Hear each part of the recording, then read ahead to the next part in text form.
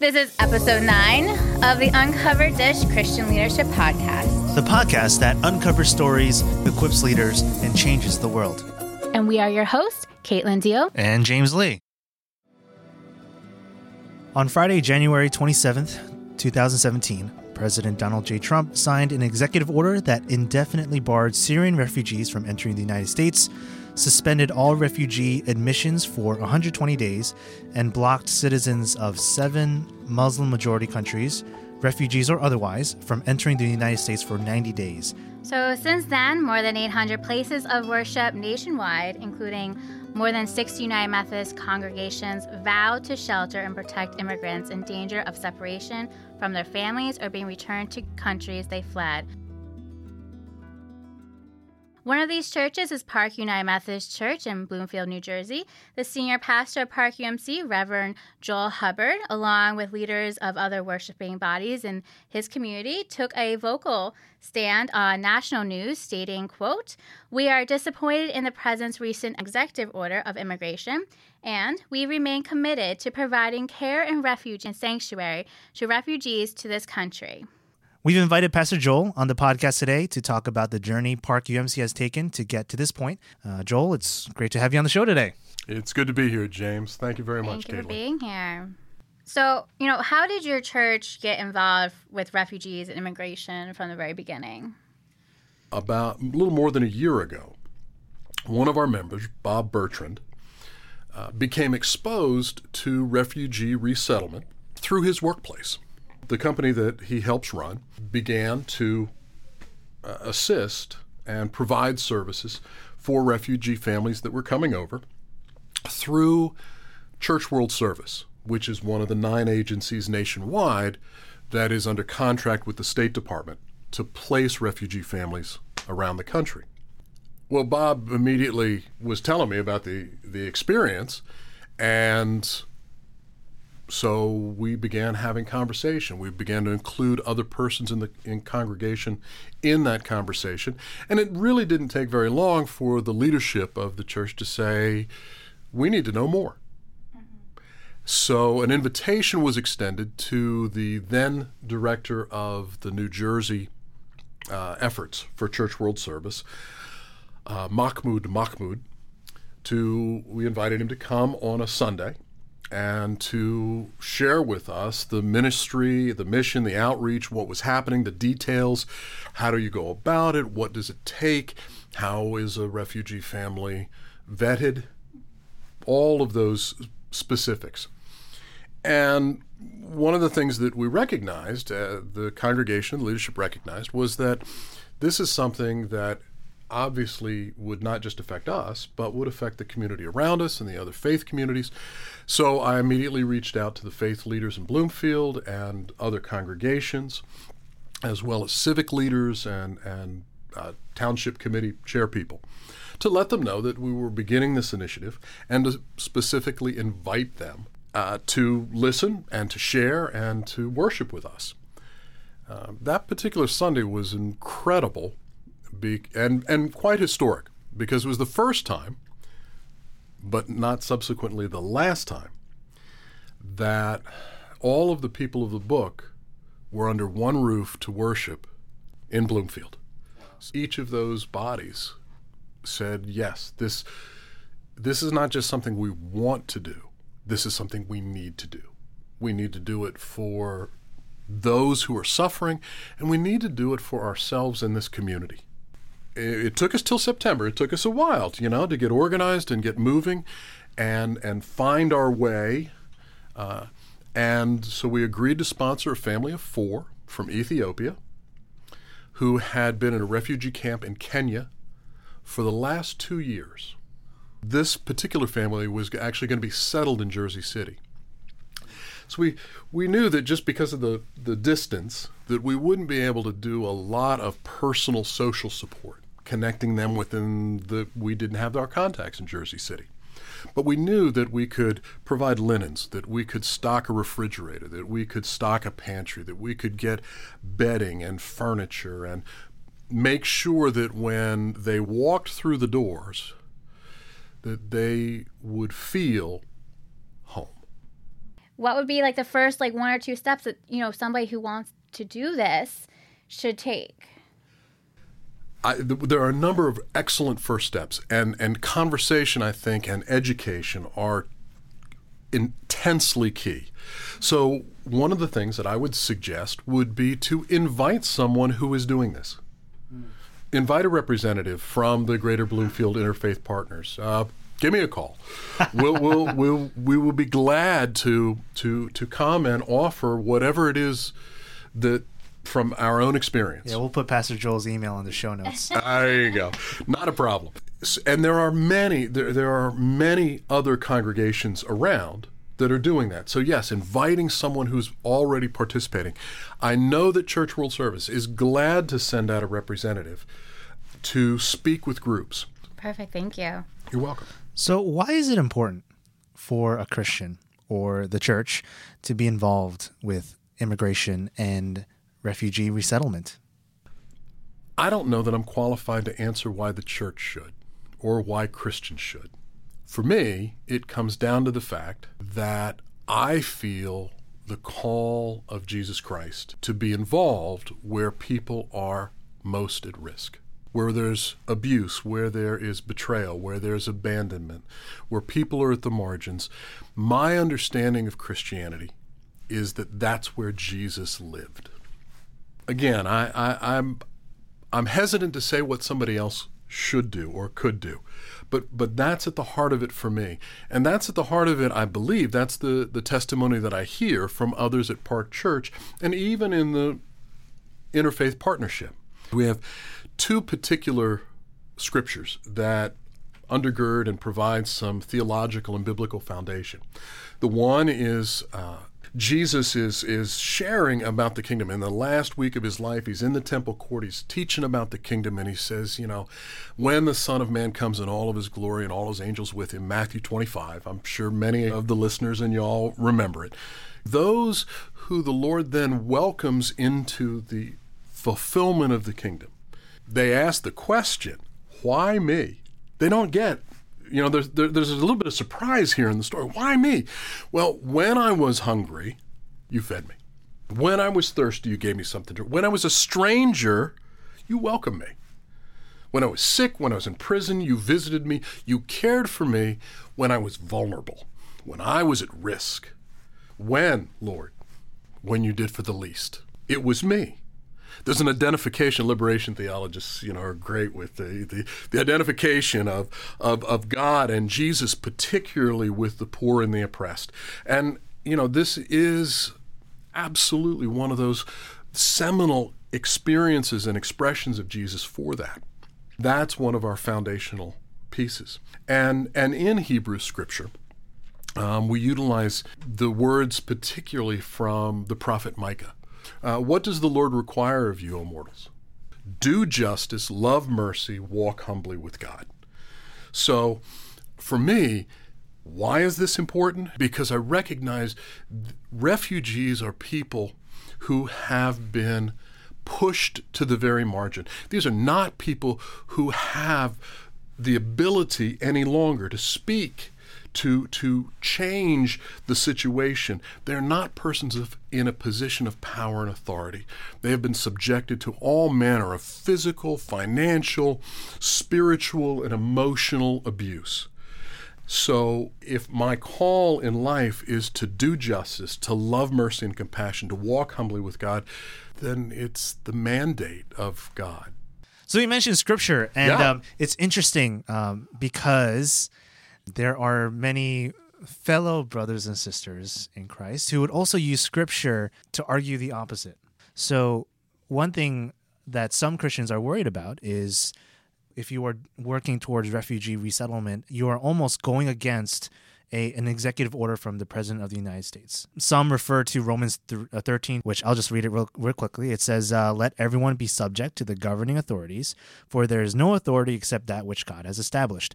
The authorities that exist have been established by God. Consequently, whoever rebels against the authority is rebelling against what God has instituted, and those who do so will bring judgment on themselves. So how do you reconcile this passage with what you and Park Church said about President Donald Trump and what you are doing now?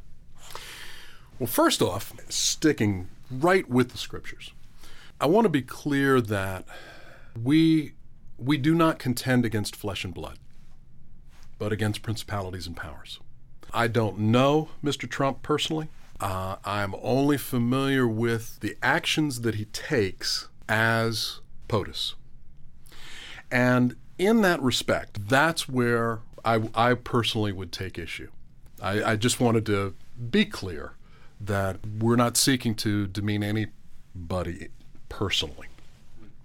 One of the great things about Scripture is that the Word of God comes to us through a human vehicle, right? And in this case, scholars recognize that it's the Apostle Paul. Interestingly enough, Paul lives in context. I say that to remind us all that we're not Paulians, we're Christians. And I honor and respect and I believe in the truth of Scripture. But Paul didn't die for my sins. Jesus did. And there are many times in these wondrous and powerful writings where Paul does get some things askew.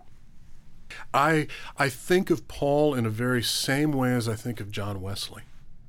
And there's great parallels in their lives. Wesley got some stuff wrong, right? Wesley was a lousy husband. That's so true.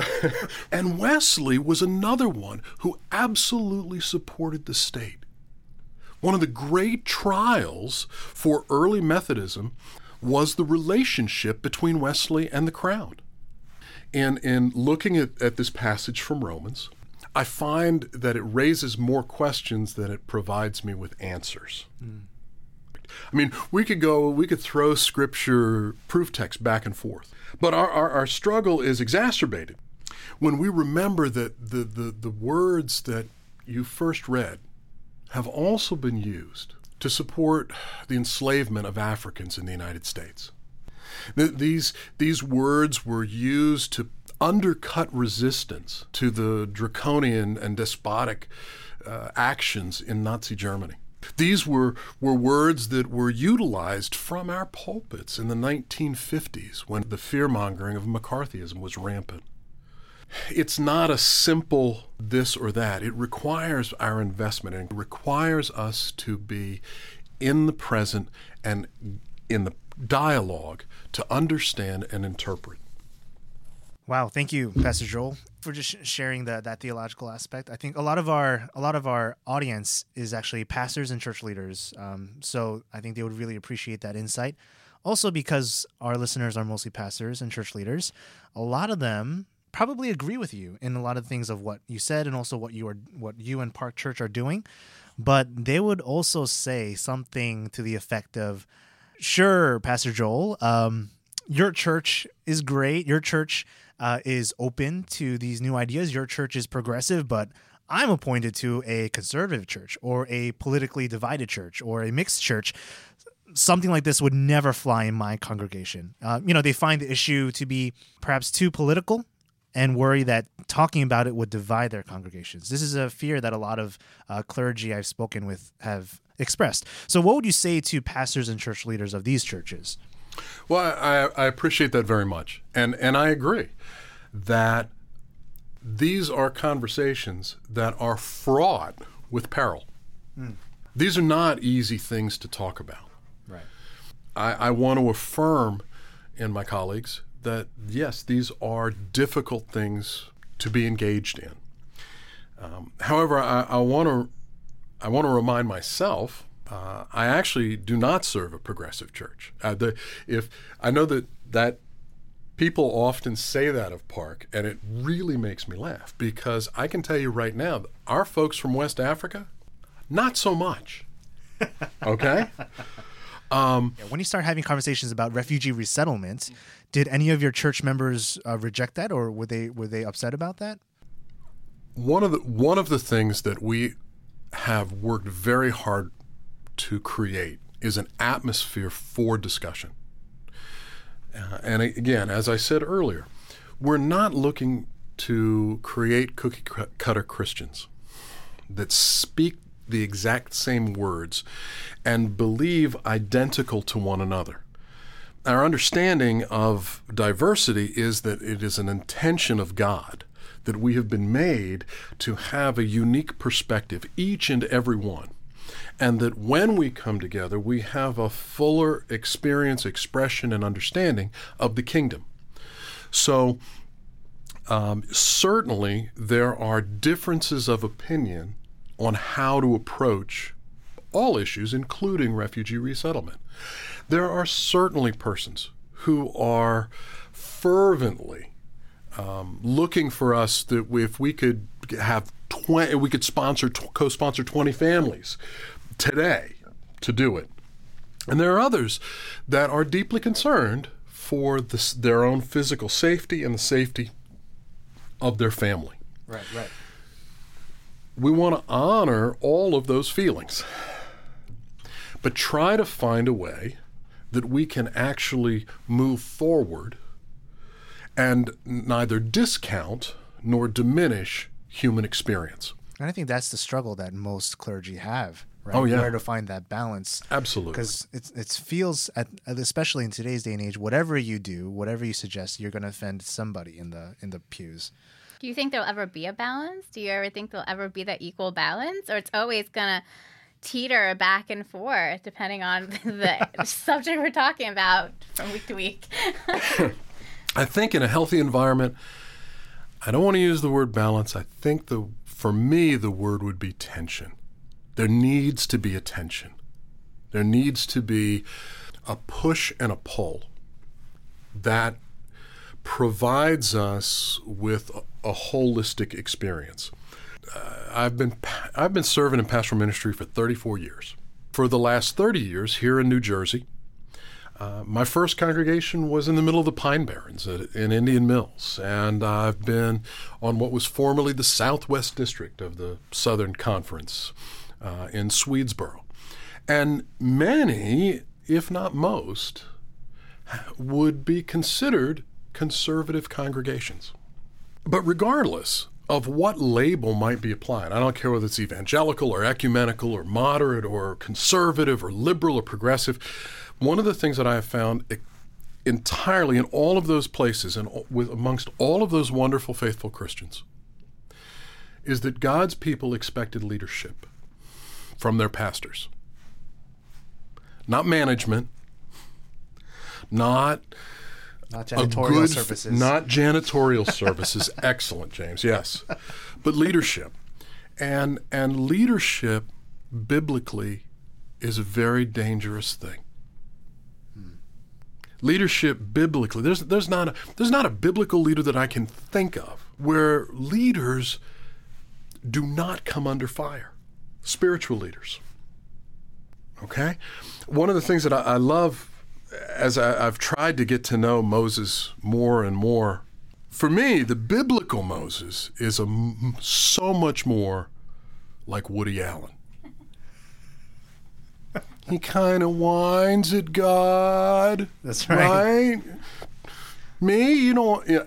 He has a stutter, right? He has a stutter, okay. He needs his brother to say all the things for him. He's a convicted murderer, right?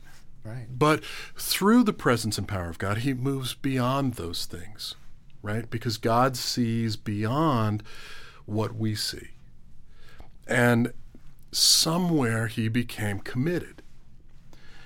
But no matter what happens, no matter how many successes, how much, I mean, Moses is the one that leads the people out of slavery, across the water, right?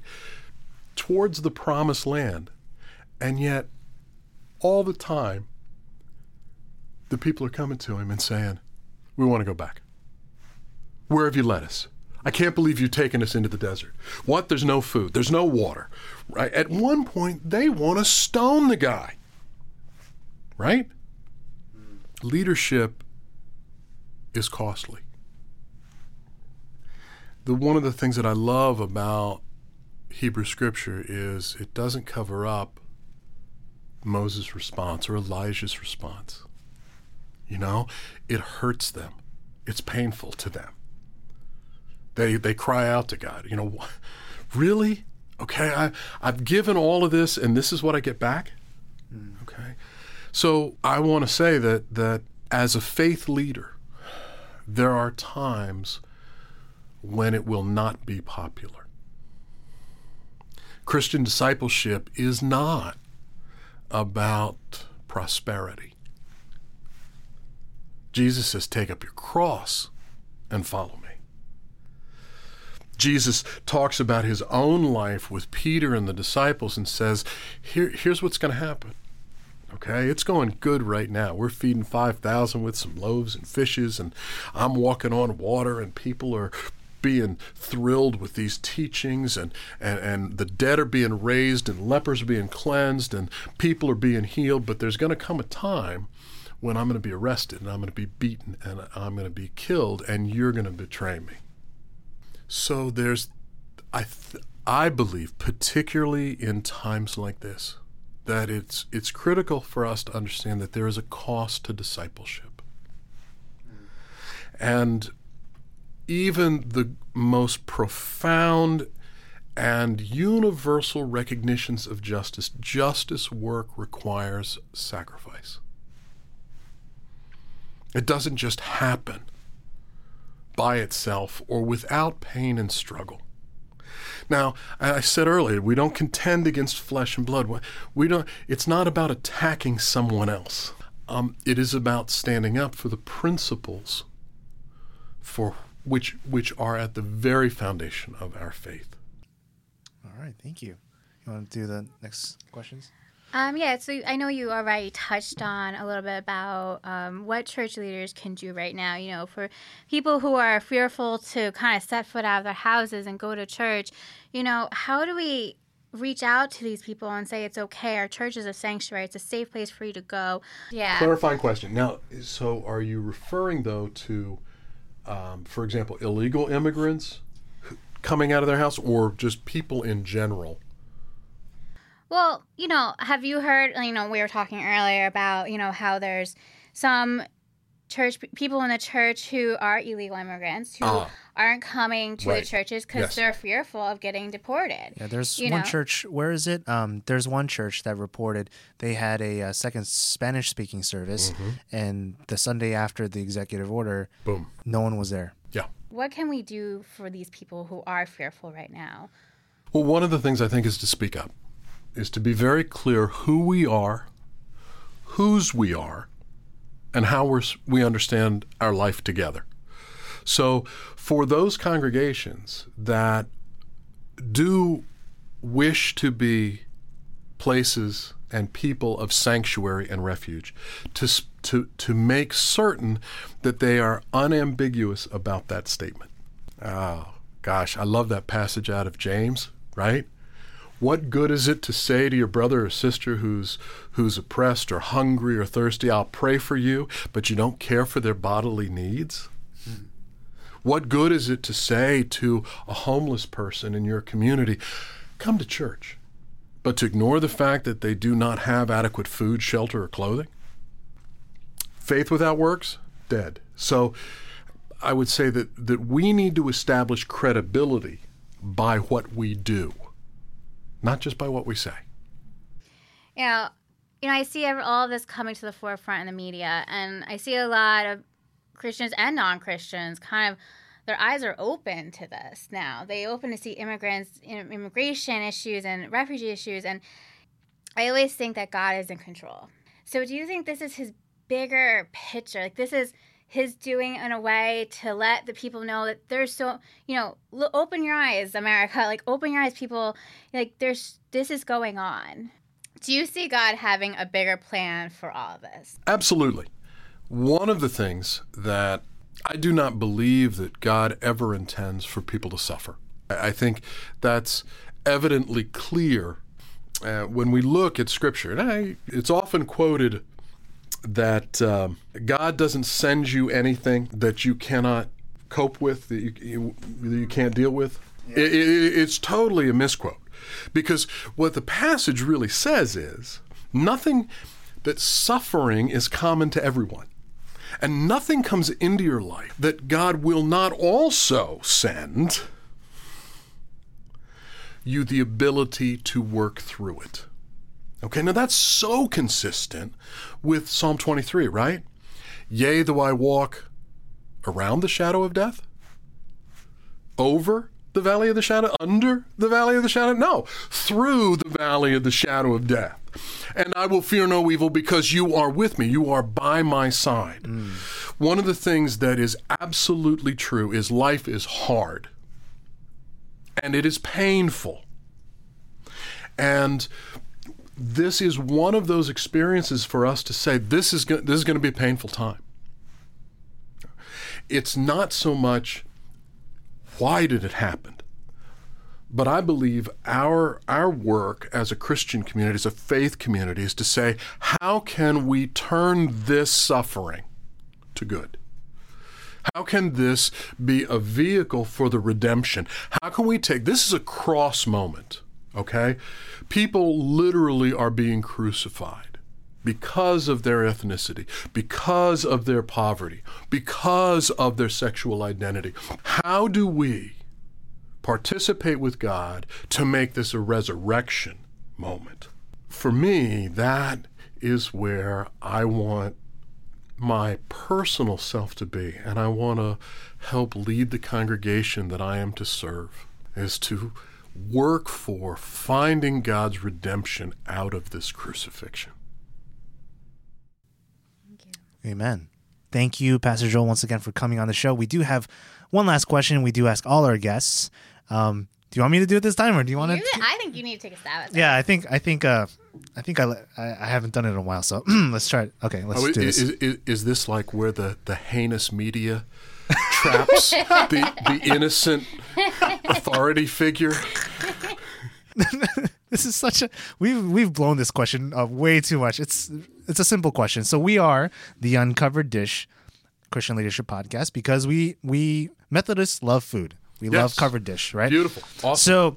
So one question we ask all our guests is, if you had to choose one dish, one meal, one food to eat for the rest of your life, breakfast, lunch, and dinner, no alternatives, what would it be? Oh, dude. The hard question. When we have a covered dish at Park, right, we got folks from 20 countries. Right, Oh, right. that's awesome. So that's a more controversial question than refugee resettlement. You kidding me? Well, if I say black rice, the Haitian community's like, yeah, you went black rice. If I go chicken and rice and beans, the Latino community, yeah, you went. So we are setting you up there. I'm so. So what's your favorite food of all time? Could be a childhood favorite or... Oh, Lord. All right, so the one thing, though, that I could not do without would be a garbage pizza. Garbage pizza. I've never heard of that. What is that? Oh, man. It would be... You should have brought it today. Oh, you didn't give me that option. Picked it right now. Okay. Oh, I have a Onions, garbage pizza. peppers, mushrooms, bacon, sausage, meatballs, pepperoni, black olives, green olives. So like an everything veggie. Oh, fried eggplant. It's entirely Western, decadent, and sinful. Because, I mean, truly, in any other country in the world, right, I would probably be jailed just for making the pizza. I guess this last question was the most controversial question. Oh, yeah. All right.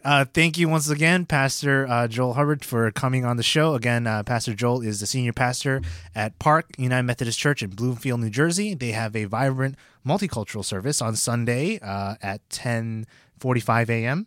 And you can find more information at parkumcbloomfield.org.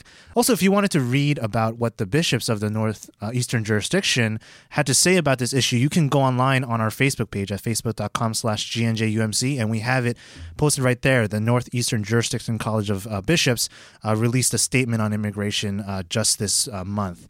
Actually, Pastor Joel, if you don't mind, we would like to close our podcast today with a word of prayer, the prayer that the bishops wrote on for their February 2017 statement on immigration.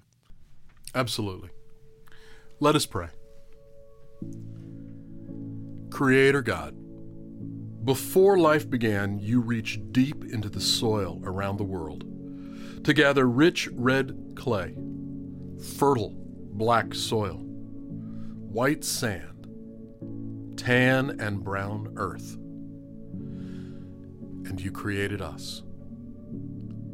People of every hue, every culture, and every nation. And you called us good. Lord, we praise you for making us different. Yet through all of us, you pulsed the same rich blood and breathed into us the same breath, your Spirit. Redeemer God, forgive us when we allow culture, color, and national boundary to become the enemy of hospitality and dignity. Forgive us for stigmatizing the name immigrant. In the midst of life's complexities, let us never give up or give in to quick fixes, but to be the innovators, the creators, following your example. Forgive us for forgetting that we are and we have a rich lineage of immigrants. Sustainer God, protector of all, strengthen us, empower us for the journey ahead. Give wisdom and boundless love to the leaders of our nation, the leaders of our communities, schools, governments, and congregations. Give us the courage, Lord. Grant to us the humility to lead people towards security, justice, righteousness, safe borders, and safe passage. Bless those born within our borders, those who crossed our borders to find a new home. May your will be done on earth as it is in heaven. It is in the name of the Christ that we live, that we pray, that we work, and that we commit to welcoming the stranger, loving our enemies, and praying for those who persecute us. Amen. Thank you again for tuning in to today's podcast. If there are any topics you'd like us to uncover or any comments for us, you can email them to podcast@gnjumc.org. We will be posting a new podcast every other Wednesday, so if you enjoyed what you heard, be sure to give us a 5-star rating on iTunes and subscribe to be up to date on the latest episodes. We'll talk to you soon.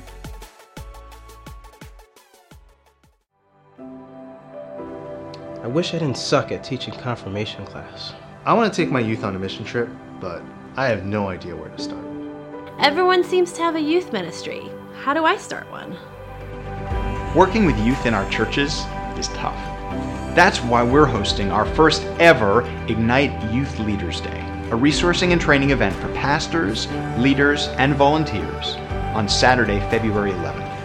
There will be workshops by Preston Santuolo, Dr. Kenda Creasy-Dean, Hermit Moss, and other GNJ local church leaders on topics such as hip-hop ministry, starting a youth ministry from scratch, leading student mission trips, and how not to suck at confirmation.